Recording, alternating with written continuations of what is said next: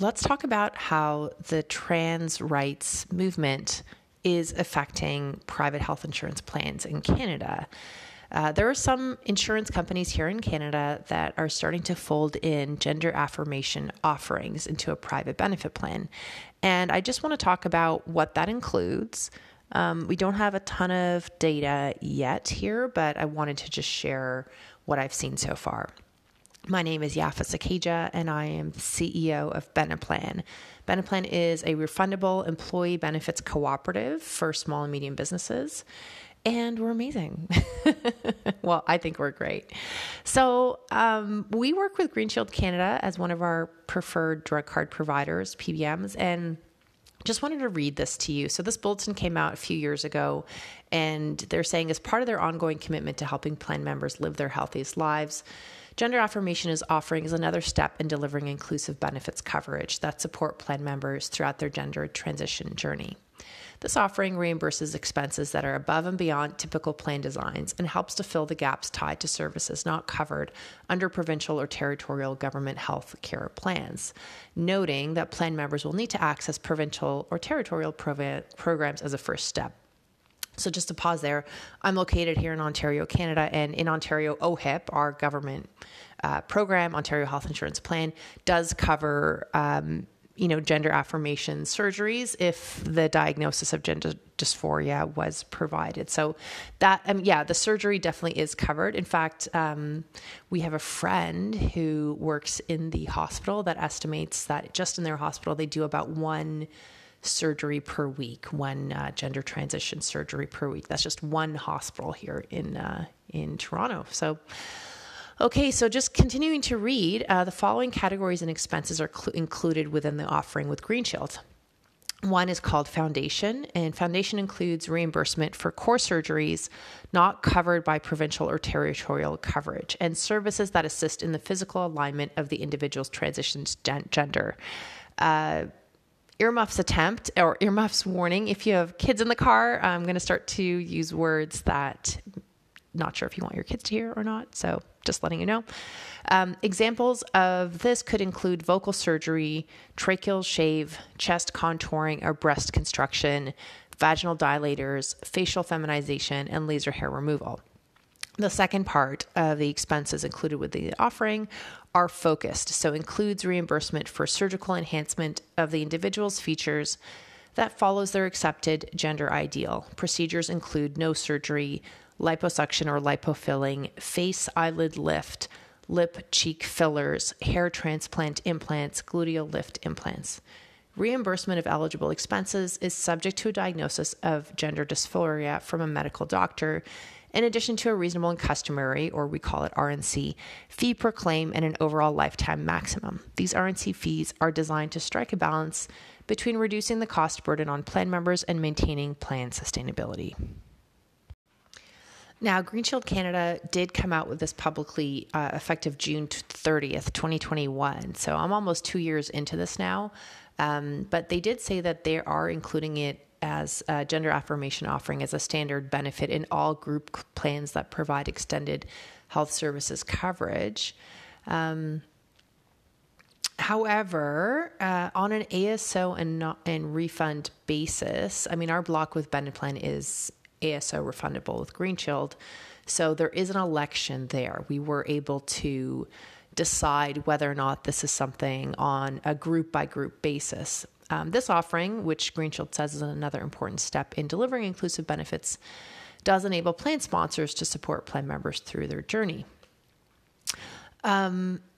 Equally, the offering helps to fill the gaps tied between services not covered under these plans. In developing this offering, Green Shield consulted with a wide range of organizations, including the Canadian Professional Association for Transgender Health, the World Professional Association for Transgender Health, and to strengthen the understanding of the gaps that exist today. To break down the numbers, they said that there would be an RNC fee per claim of $5,000 and an overall lifetime maximum of $10,000 as well. So they said the RNC fees are designed to strike a balance between reducing cost burden on plan members and maintaining plan sustainability. They said to provide additional context on what offering means for the benefit plans, they estimate that the impact would be less than 0.5% of total health costs across Greenshield's entire book of business. For ASO funded groups, costs will flow through the extended health services experience. For non-refunded retention funded groups, this being a lifetime maximum, the cost impact will be built into the extended health rates over time and across the book, resulting in minimal direct impact to each individual renewal. They said, keep in mind that, as mentioned above, plan members will be pointed to provincial programs first. If no provincial funding is available, they'll turn to their benefits plan. Now, I don't work with some of the other insurance companies in Canada, but I have seen the other larger insurers come through with other gender affirmation plans. And I just wanted to share that we at Beneplan decided to just do a wait and see approach because of the data and the cost impact. We wanted to see how this will affect in a non-COVID world, because again, this came out June 30th, 2021, when actually Canada or Ontario was still in a type of a lockdown at that point. So we haven't seen, we didn't see a return to true pre-pandemic spending up until basically 2022. Now that we're looking at our numbers for 2022, we see that the spending has definitely normalized. So we wanted to give it at least a couple years of 2 turns of maybe the calendar year to find out what is the impact on the block, because pricing is obviously a huge consideration. We also know that this is a hot topic when it comes to talking to plan sponsors about this. I can understand why Greenshield said that they're doing it across the block, because I can definitely appreciate that most business owners we talk to tend to skew conservative. And so therefore I can definitely see business owners saying, you know what, this is not something we want to pay for. So I can appreciate why Greenshield said it's something that comes as a standard benefit. That said, on our block, from a pure data perspective, we reach out to say, you know, we just want to see what the trends are first, because Beneplan sets the rates. We have the pen and we hold that health rate. So we think it's really important. The last thing we'd want to do is to recommend that a plan sponsor add something to their plan and then have to roll it back because the costs were more than anticipated. And I say that just as I would say for any service. So there were other types of medications and other types of benefits that throughout our history, when we started the company back in the 90s, that there are things that insurance companies came and said, hey, we want to cover this now. And we said, well, let's just wait and see. Let's just see what happens first. And then we will follow suit after. We have to be really careful when it comes to the funds that we use, because it is possible that an employee benefit plan might become very expensive, and that will impact coverage. I say that because we see a lot of plan sponsors every year start to cut benefits when times get tough. We're now entering a perceived recessionary period, whether you're listening in a country that has a recession or not. We're in an area of contraction of the economy, especially when I say this here in North America. And Beneplan has been around for the 2008 recession. We were also there for the 2001 recession as well. So it is interesting to see that anytime a recession happens or there's a contraction of capital and spending and consumer discretionary funds, we're finding that plan sponsors have to cut. And we don't want them to cut back on life-sustaining medications or life-sustaining products that really are required.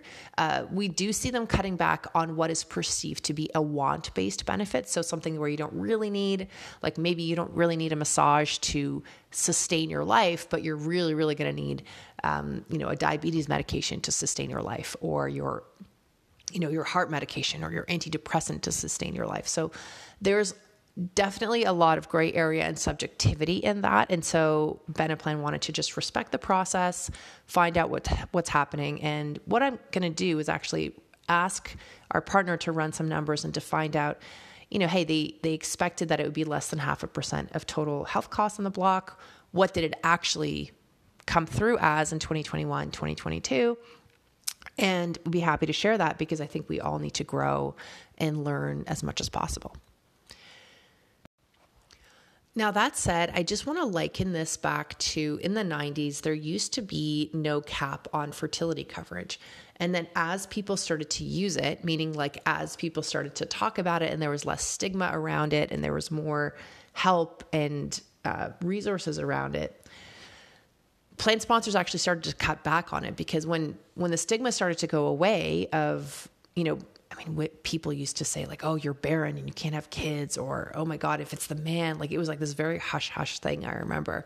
And then throughout the 90s, as people started to actually use it and say, hey, this is a medical need, this is a medical condition, this is not like you waited too long, or, you're too stressed out and that's why you can't have a baby. That's not why. But then as the claims came through and that started to push premiums up, then there was this massive pendulum effect in the opposite direction. It was almost like revenge cutting. We talk about revenge spending in like a post-COVID era where people are finally able to spend. Well, there was the opposite effect that we observed on our block. People started to say, well, we actually don't want to cover this anymore because we can't afford to cover this. It's either that or that. And I remember manufacturers sharing information with us. Hey, this is our top line. Our bottom line is basically nothing. So we pay everybody and we don't actually make a profit at the end of the day. And we're not a not-for-profit business, just that the dollar is weak, or, labor is tough to find and materials are becoming more expensive. So we just never want to put an employer in a position where they're starting to question the entire existence of the plan. So I think just likening it to that, this is a large item. This is a huge item. And I think when an insurer decides to roll this out, they really have to be very prescriptive about, this is something you're not going back. I mean, could you imagine if Green Shield decided in a few years that actually, no, this is not something they can offer for the whole block because it's not profitable anymore? That would definitely make the national news. That would be a disaster. So I think it's really important to just understand clearly what is covered. You can ask your carrier, if your insurance company has provided this to you, ask to see what the prior auth forms look like. What are the questions that they're asking members? Or do they even have a prior auth form before these expenses come through? Do they need to be within that country, or is medical tourism an accepted item? Do they have to be under the continuing care of a Canadian physician or a physician in the jurisdiction of which you live? So all of that I think is really important as you're representing your customers and being a smart shopper in the world of private health insurance. That's the episode today. I'm always open for questions, comments, or if you want to be a guest on the show, you can email me. My email is yafa@benaplan.ca, and you can also message me on LinkedIn. My name is Yafa Sakija, and I'm the CEO of Benaplan. Okay, thanks for listening. Have a great day.